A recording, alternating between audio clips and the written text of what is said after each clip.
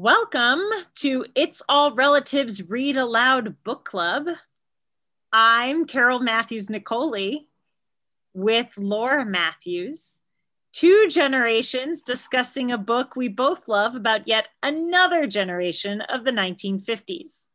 The book is Double Date by Rosamunde de Jardin. Jardin? Who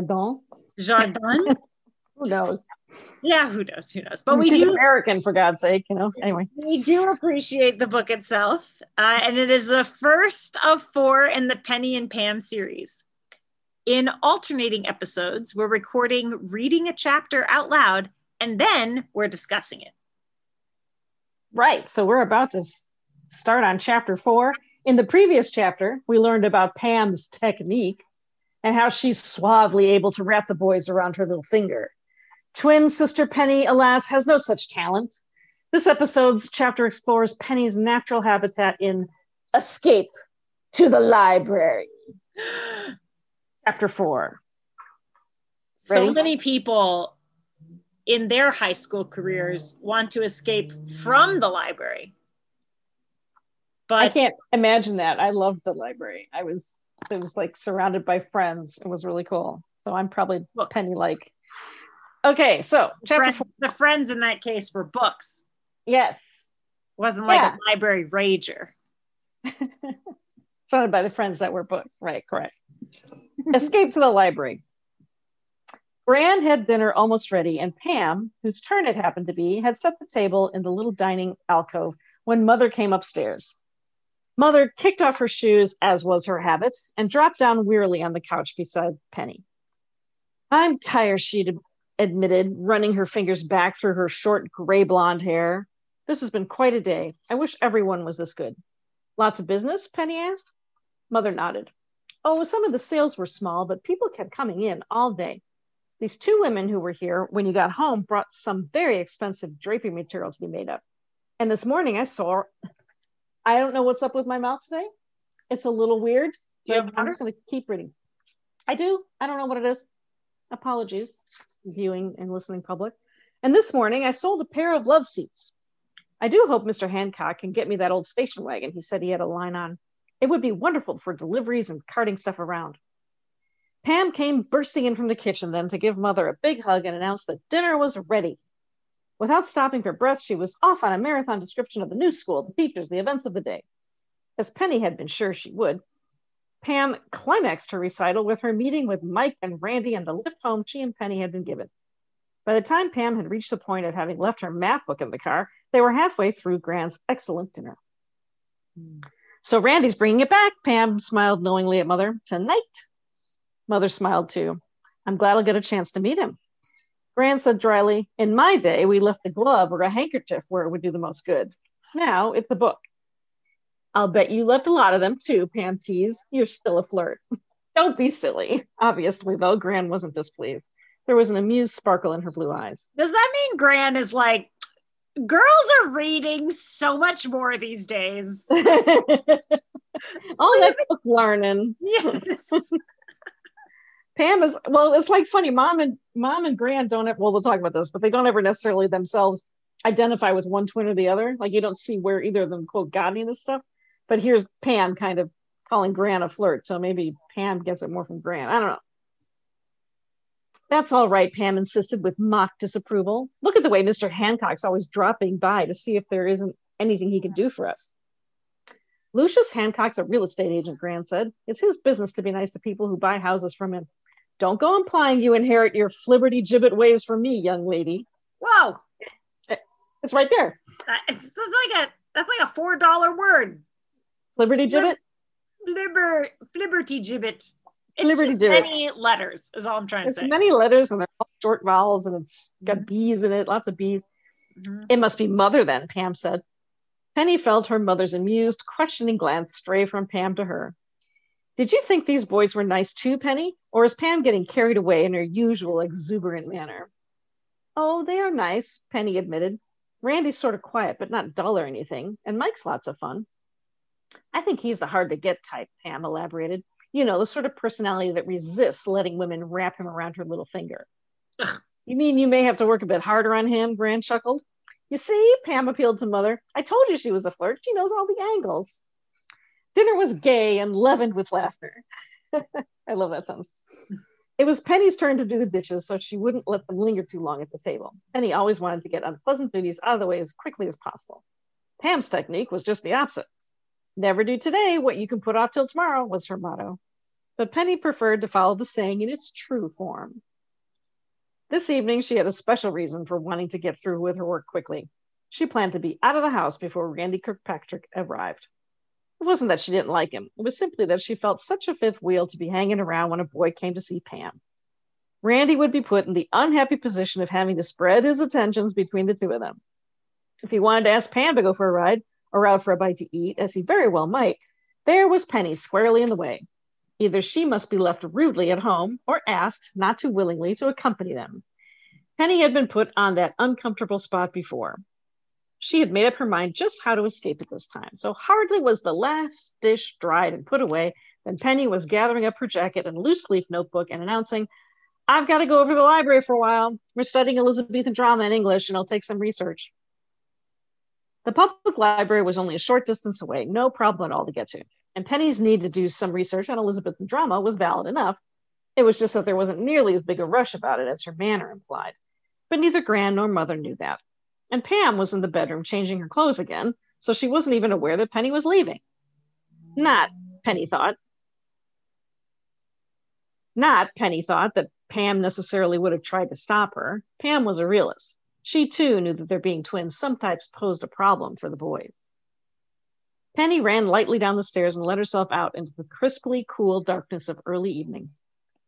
The breeze smelled good, moist and clean, and with just a faint edge of wood smoke, as if someone nearby had been burning brush. Down the hill, the main business section of Glenhurst lay spread out, multicolored lights twinkling from the store's signs and windows, giving it a bustling, festive air. Penny loved this view of the village, and she walked slowly along toward the library, giving herself an extra minute or two to enjoy it. Climbing the broad stone steps of the compact red brick building, Penny permitted herself an extravagantly improbable dream. Wouldn't it be wonderful if she would open the heavy door, get the book she needed, and carry it over to the table in a corner, only to discover that Mike Bradley was already there? Penny could just see him, his blonde hair gleaming under the light, looking up and recognizing her with his quick, easy smile. That would be wonderful. A girl's got a dream, you know? Mm-hmm. She could just hear him saying, well, what do you know? If it isn't Penny Howard, don't tell me you're checking up on Elizabethan drama too. And she would say, smiling too, not feeling a bit ill at ease or self-conscious, I certainly am. You didn't think you had a monopoly on it, did you? Who could have a monopoly on Elizabethan drama, you know? This repartee is rapier. Yes. And Mike would answer, indicating the chair beside him, maybe even going so far as to get up and pull it out for her. Well, sit right down and we'll work on this together. Shall we start with Hamlet? Oh, yes, Penny would answer, sitting down and looking up at Mike gravely. Hamlet's one of my very favorites. Oh, I mean, and by the strangest coincidence, Hamlet being one of Mike Brady's favorites too. That's amazing. That would be amazing. I like, you know, we need more of these kinds of fantasies in modern culture. You know, it's like, yeah, really. We're two people just love to read the same literature. Yep. I'll tell you a story about Hamlet and my experience with Hamlet in high school when we're on the discussion part. Okay. Hamlet, by the strangest coincidence, Hamlet would be one of Mike Bradley's favorites too. And they would read part of it together, their heads very close over the open book, their shoulders touching. Maybe if the library was practically deserted, as it sometimes was, Mike would read the soliloquy out loud.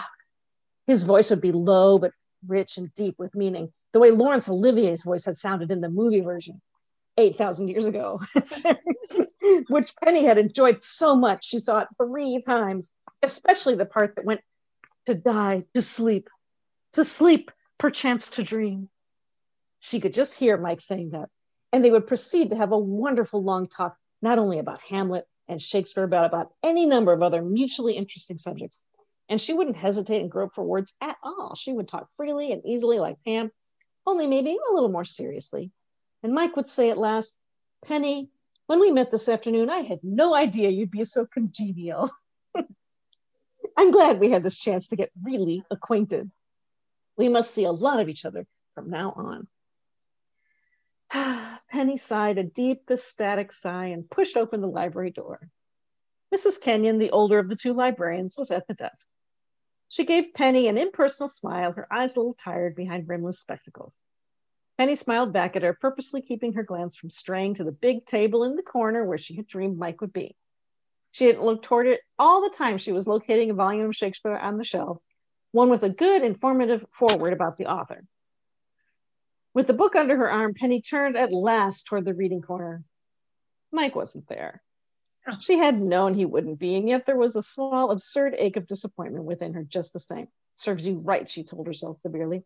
Dreaming up fantastic things like that stuff there isn't the remotest chance may happen. She took her book over to the reading corner and sat down. No one else was at the table except a rather plump blonde girl in a gabardine jacket. She looked sort of familiar, but Penny couldn't think where she had seen her. Then she noticed a volume of Shakespeare in front of the girl. I realized it must have been an English class. The girl's look half recognized Penny too. Finally, she said, "Aren't you in Jensen's third period English?" Penny nodded.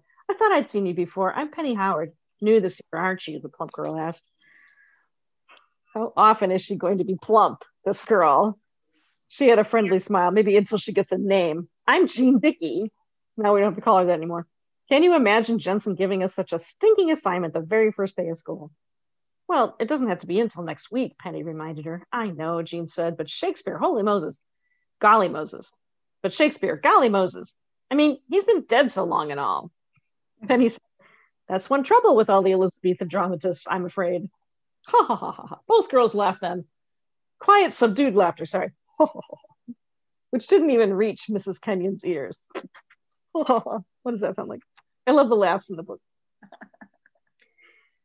"Tell me," Jean Dickey said, leaning confidentially nearer so that her shoulder brushed Penny's. Oh, there's a little bit of subtext. "Haven't you got a sister who looked just like you?" Penny nodded. "We're twins. Her name's Pamela, Pam for short." "Gee," the other girl said, "I should think that'd be fun having a twin." "It is," Penny admitted. Inaudibly, she added, "usually." But tonight wasn't one of the times. "Didn't I see you riding in Randy Kirkpatrick's car this afternoon?" Jean pressed, like a busy little vacuum cleaner, picking up every bit of information she could. "Both of you with him and Mike Bradley?" What a simile. I know. Like a busy little vacuum cleaner. "Yes," Penny said. "They gave us a lift home." There was no mistaking the envious admiration in Jean's glance. "Lucky," she said. "I wish those big wheels even knew I was alive. How'd you get acquainted with them so fast?" "They're in my sister's math class," Penny explained. Jean shook her head ruefully. "Randy's in my science lab period, but that doesn't mean he pays any attention to me. The Kirkpatricks are one of the richest families in town. They live in that great big English-style house on Park Lane. You know the one. And Randy's an only child. He gets just about everything he wants." "I suspected that," Penny admitted, "from the convertible. It's lush." Jean sighed. "I've never been in it," she added then informatively. "Laurie McGregor's got him pretty well sewed up, or anyway, she did last year." Penny wondered who Laurie McGregor was, or where she was, or had been that afternoon at any rate. But she didn't have to ask. Jean went on to enlighten her. "Laurie's not back to school yet. She goes to Canada late every summer on account of her hay fever, and she won't be home until the end of next week, or this week. She won't be home until the end of this week." This would be news for Pam. Personally, Penny didn't care too much one way or the other. It was Mike Bradley she was mainly interested in, but she couldn't bring herself to ask Jean whether Mike, too, had a regular girl. She tried to find comfort in the memory of Pam saying, "There's a kind of gleam in their eyes that usually indicates a free man." But if Pam were wrong about Randy, she could be wrong about Mike, too. Penny asked herself coldly, what possible difference does it make? Obviously, Mike isn't interested in me, whether he's got another girl or not. She gave Jean a little smile and patted the volume of Shakespeare on the table before her. "Don't you suppose we better get down to business if we want to get that English assignment off our minds?" "Yeah," Jean nodded glumly. "I guess so." When Penny got home, Gran had gone to bed, but Mother was lying on the couch, glancing through a new magazine. There was no sign of Pam, nor of Randy. They went for a little ride, Mother answered Penny's inquiry look, just out to get a hamburger. Seriously, they already ate dinner, didn't they? Yeah, Oh, Penny. Yeah. Oh, Penny said. She asked then, didn't she like him? Mother nodded, her blue eyes thoughtful on Penny's face. He seemed very nice. As Penny turned toward her bedroom, Mother asked, Penny, will you tell me something? Did you make a point of going to the library tonight because Randy Kirkpatrick was coming over? Why, well, yes, Penny had to admit it. Mother said, still questioningly. But I don't see just why, dear. It wasn't as if Pam had a date with him or anything of that sort. He was simply bringing her book back. Penny nodded. But with me gone, it developed into a sort of date anyway. He took her out for a hamburger and a ride and all. And if he'd stayed home, Mother pressed? It would have been awkward, Penny said. There I'd be, sticking up like a sore thumb. Weird prepositions I'm noticing. Sticking out like a sore thumb is what one would normally say. Up, like in this case, still being positive, like a thumbs up. Yeah. There I'd be sore. Up like a sore thumb. He'd have had four thumbs up. Like a sad little thumbs up. Yeah. Go on a date. Yes. Go for it, Pammy. Yes. He'd have had to ask us both, or neither one of us. And there was no point in my messing things up for Pam just by being here when I had this English assignment to do anyway. It wasn't, she added definitively, as if I wanted to stick along with them, as if it made the slightest bit of difference to me one way or the other. She smiled at Mother then and blew her a little kiss from the tips of her fingers. Night now. Good night, dear, Mother said, but her tone still sounded a little doubtful. Dun, dun, dun. Oh, chapter 5 is talk with Mother. A talk with Mother. So this conversation is not over. Yeah. Ooh. So here we go. We got a couple of things in here. What rich foreshadowing. Well, yeah, yes. I mean, all the things. Go back to the beginning here. Gran being a flirt. And who's being naughty, who's being nice, Oh, we're going to start we have to stop this one and start the next one, right? I mean, I can cut it. We just have to say a little, we're doing it. Yeah, but a little outro, Oh, sure. Okay. So that was chapter 4. Jump into our next episode, which is us discussing chapter 4. Yeah. Woo.